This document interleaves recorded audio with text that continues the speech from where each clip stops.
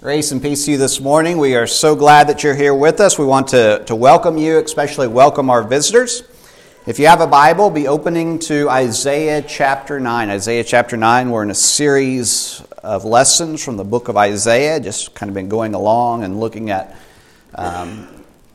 lessons and passages from Isaiah, this wonderful prophetic Old Testament book. You may, on your own time, be reading along and read through Isaiah. It'd be a wonderful blessing to you because God's Word speaks to us. It speaks to us on Sunday morning, but it can speak to you in your life as you read it throughout the week. I want to thank everyone who showed up on Wednesday night. We had a wonderful gathering of people for trunk or treat. The back was full, lots of kids from the community. And just thank you for showing up and participating in that and blessing the children here in LaGrange. So our passage this morning is from Isaiah chapter 9. I'll begin reading in verse 2 and we'll read through verse 7. The people who walked in darkness have seen a great light. Those who dwelt in a land of deep darkness, on them has light shone. You have multiplied the nation, you have increased its joy. They rejoice before you as with joy at the harvest, as they are glad when they divide the spoil. For the yoke of his burden, the staff for his shoulder, the rod of his oppressor, you have broken, as on the day of Midian. For every boot of the tramping warrior in battle tumult, and every garment rolled in blood, you will be burned as fuel for the fire. For to us a child is born, to us a son is given, and the government shall be upon his shoulder, and his name shall be called Wonderful Counselor, Mighty God, Everlasting Father, Prince of Peace. Of the increase of his government and of peace there will be no end, on the throne of David and over his kingdom, to establish it and to uphold it with justice and with righteousness, from this time forth and forevermore. The zeal of the Lord of hosts will do this. The book of Isaiah has many famous passages. And so these are passages that we're used to hearing. They're read more often than other passages in Scripture. They're sometimes found in songs. And these passages, they shape who we are, and they also shape our understanding of God. And this is one of those passages here. Many of us, for instance, know verse 6 by heart. It is poetic, and so we pick up on that cadence in verse 6. And it's one of those verses that we probably never tried to memorize in our life, but we've heard it so many times that the words just roll off our tongue when we hear it being read. It's sometimes more difficult to say something about well-known passages of Scripture than the obscure ones. This is because we have lived with these passages for so long, and they're familiar to us. We know them inside and out. However, we must always remember that the Bible is a living book, and so it continues to speak to us throughout our lifetime. And we come to Scripture at various points in our life, and we see different things that we didn't see before. I was struck by this fact this last week as I was reading over this text, reading over it over and over again. And what stood out to me was the first part of the passage, especially those first lines. And so this is a passage about something that is to come, but it's written as if it has already happened. And so when God makes a promise, we know that He's going to fulfill it. In fact, what we do here on Sunday morning is a proclamation of what is to come. We gather around this table to share a meal. Jesus is with us, but He's not the only one. We're told in Scripture, we're told in the book of Hebrews, that we are surrounded by a great cloud of witnesses. And we do this in anticipation of a day gathering around a banquet table with God and Jesus and those faithful saints. We're looking forward to that day. And we proclaim this truth every Sunday when we practice this. Well, the passage in Isaiah is kind of like this. It hasn't happened yet, but it is proclaimed as if it is. And so the first verse sets the stage for what is to come. The people who walked in darkness have seen a great light. Those who dwelt in a land of deep darkness, on them has light shone. In chapter 8, Isaiah presented a vision of two ways of living. And we notice how this was a theme that runs throughout Scripture. Well, here we encounter another theme that is found all over the Bible. It is the theme of light and darkness. And this is the verse that struck me as I was reading this week. Isaiah is speaking of this grand change that is going to happen. And he's talking about a large number of people who are walking in darkness, but then they encounter a light. And Isaiah is looking forward to an event that will forever change the world, what we know as the coming of the Messiah. And so he anticipates an encounter with Jesus that will cause people who are walking in darkness to embrace the light. Now, this same language is found in the beginning of the Gospels. I'll just give you a couple verses. John, speaking of Jesus, writes this: "In him was life, and the life was the light of men. The light shines in the darkness, and the darkness has not overcome it." And then there's Luke chapter 1, verses 78 through 79, where Zechariah utters these words just before the birth of Jesus. He says, "By the tender mercy of our God, the dawn," the light, the dawn from on high will break upon us to give light to those who sit in darkness and in the shadow of death, to guide our feet into the way of peace. And so what Isaiah said long ago is coming true. The world is going to be transformed by the light of Jesus Christ. And this light will overcome the darkness. And so when we encounter Christ, we encounter the light. In Acts chapter 9, when Paul is on that road to Damascus, he literally encounters a light from heaven and he is blinded. And so darkness and light are part of conversion. We walk in darkness until we turn to the light. And darkness and light are reflected in our lives. Jesus turns our lives from darkness to light.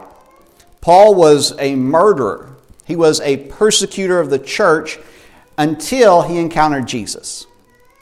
And the difference in his life prior to encountering Jesus and after encountering Jesus was night and day.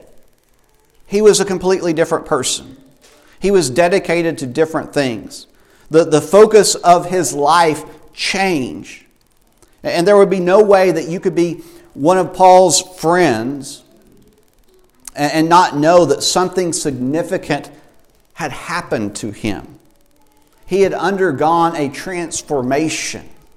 And this would be something that would be visible in his life, something that you could see and hear when you talked with him. Well, many people over the last couple of weeks have been talking about a conversion. They've been talking about the conversion of Kanye West. And for those of you who don't know, Kanye West is a rapper. But more than this, he's one of the biggest artists in the world. And he's undergone a radical transformation over the last year. He recently announced that he's, giving up secular music and he's only going to do Christian music from now on. And when asked if he is a Christian artist now, this is the reply he gave. He said, "I am a Christian everything." And what some have noticed is that Kanye has been open about his faith for many years. In fact, he had a song on his debut album back in 2004 about Jesus and about his faith. And so why this transition now? Was he Christian back then or was he not? And what I want to suggest is what happened to Kanye is something that happens to many of us. We grow up in a Christian nation. And we become Christians because of our parents or we become Christians because of our friends, and it's part of the culture in which we live. But here's the thing. When we encounter a cultural Jesus, our lives never change. We might wear the name of Christ, but we still live as we once did. Because you don't have to make any sacrifices to follow a cultural Jesus. And a cultural Jesus asks nothing of you. And so there are many people who follow a cultural Jesus and they still walk in darkness. And I think this is what was going on with Kanye for many years. He was professing faith, but his life didn't look like it. But then he encounters a risen Christ and his life changes. And we must ask ourselves, which Jesus are we following? Are we following this cultural Jesus that is powerless, one that asks nothing of us? Or are we following the risen Christ? Have we actually denied ourselves, picked up our cross, and began to follow Jesus? Have our lives changed drastically since walking in the footsteps of Jesus? Can the people in our lives, the people who know us, our friends, our family members, can they see a difference in us? Are we following Jesus because it's what others are doing? Or are we following Jesus because He is the Son of God and we know that there's salvation and no other? You see, it makes a difference. One claims to be a Christian but is not. The other is Christian and understands that following Jesus is more important than anything else in the world. And there's a vast difference between light and darkness. We're either walking in one or the other. And there is no in between. And so if we have encountered the risen Christ, if we've encountered the true Christ, then our lives are going to reflect that. And we will want to be a Christian everything. We will want to glorify Jesus in everything that we do. Our allegiances will not be divided, and our heart will be dedicated solely to following the King of Kings. And this is what it means to be a Christian. Well, Isaiah continues to describe great blessing and transformation. He says, you, here referring to God, you have multiplied the nation. You have increased its joy. They rejoice before you as with joy at the harvest, as people exult when dividing plunder. For the yoke of their burden and the bar across their shoulders, the rod of their oppressor, you have broken as on the day of Midian. For all the boots of the tramping warriors and all the garments rolled in blood shall be burned as fuel for the fire. What causes those who walk in darkness to turn to the light? What brings great joy and rejoicing, as Isaiah speaks about here? Who is able to lift our burdens and deal with our oppressors? Well, these are the questions that are being answered in Isaiah chapter 9. However, Isaiah applies them not to individuals, as we often do. He applies them to a nation.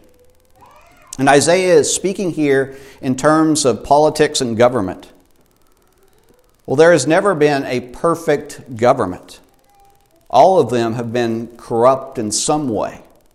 Obviously, there are some that are more corrupt than others. They all have their faults because they are all ran by human beings. Pride, power, and greed have corrupted many over the years. Injustice becomes a problem, and people suffer because of the judgments of a few. And this is the story of government over and over again. But Isaiah says that it's all going to change.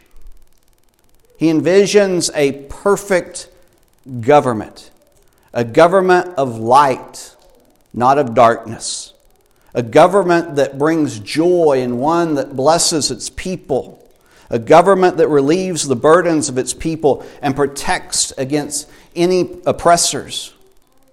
Well, how can this be? What will bring about this new government? And the shocking answer is a child. For to us, a child is born. To us, a son is given, and the government shall be upon his shoulder.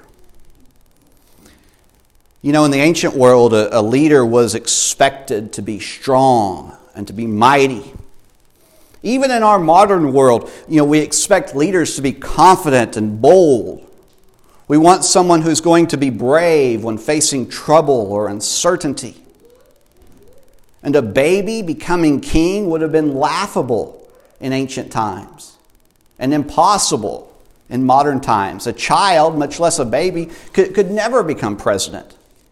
They would never be elected prime minister. And yet Isaiah says it will be a child who makes everything right, and the government will set upon this child's shoulders. A child is coming into the world to do what no human being could ever do. In ancient times, people were often oppressed by the government. The poor had to pay taxes, and sometimes, there was not enough to eat. There was forced labor. People were taken into captivity by invading armies. There was much to complain about. Now, conditions have greatly improved over time, but governments are no less corrupt today than they were back then. And people continue to suffer. And we fight about what to do about it. It's not right that people should die because of gun violence. It's not right that innocent children should be aborted before they're ever given a chance at life. It's not right that the sick go uncared for. It's not right for a hard-working father to be unable to provide for his family. It's not right for predatory loan companies to take advantage of the poor. It's not right for a child to be forced to live as the opposite sex from which they were assigned at birth. These are all things that are not right. And we can disagree on how to address these issues and what to do about them, but we cannot disagree that they are all examples of what is not right with our world. And the government has failed to right these wrongs. And there's no indication that they will do so anytime soon. And so we live in this broken world. And we cannot rely on the government to save us. Just as the people in Isaiah's day could not rely on their government to save them. But we're not without hope. And perhaps the problem is that we're often looking for the wrong thing to solve all of our problems. Because what we're looking for this strong man. And we're looking for this confident woman. And we're looking for this next great charismatic personality to tell us what we want to hear. But all they have for us is empty words. And what we should be looking for is a child. A humble, innocent child. Isaiah says it is the child who will make all things right. And only the child can provide us with the answers that we seek. And only the child can deal with the problems that we're dealing with. And so we're looking for powerful men and women when we should be looking for a child. Well, who is this child? Well, Isaiah tells us.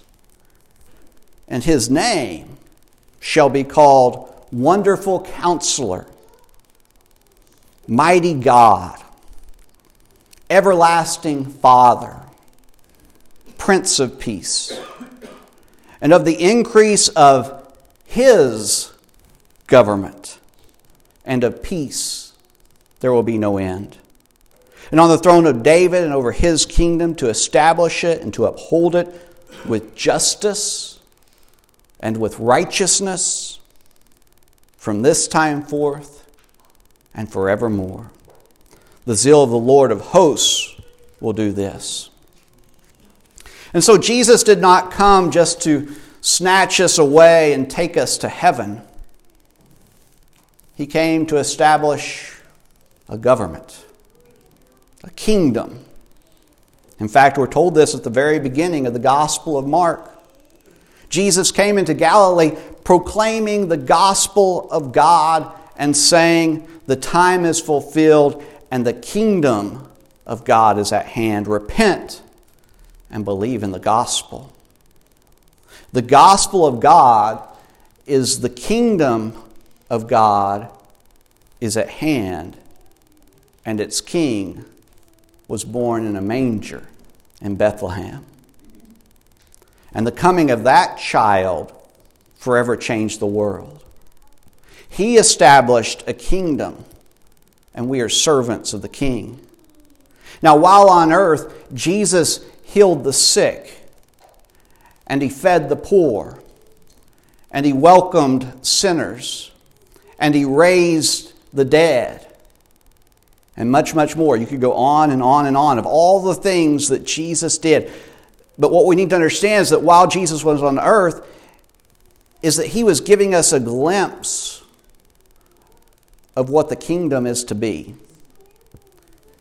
And He was giving us a foretaste of what is to come. And so we gather every first day of the week to celebrate the King and His kingdom. And we put our differences aside and gather around the table in anticipation of the return of our King. And we acknowledge that no person living on earth can do what our King can do. And our allegiance is to Him and Him alone. And we are citizens in His kingdom, and we live according to His rule, and our words and our actions glorify Him. Because for to us a child is born, to us a son is given, and the government shall be upon His shoulder, and His name shall be called Wonderful Counselor, Mighty God, Everlasting Father, Prince of Peace. Let's pray. Father God, we thank You for Your kingdom. A kingdom that is breaking into this world. A kingdom who is led by Your Son, Jesus Christ. He is the rightful King over all. And we're so thankful to be citizens in His kingdom. We're so thankful that we live in the light and that He has shown us the way.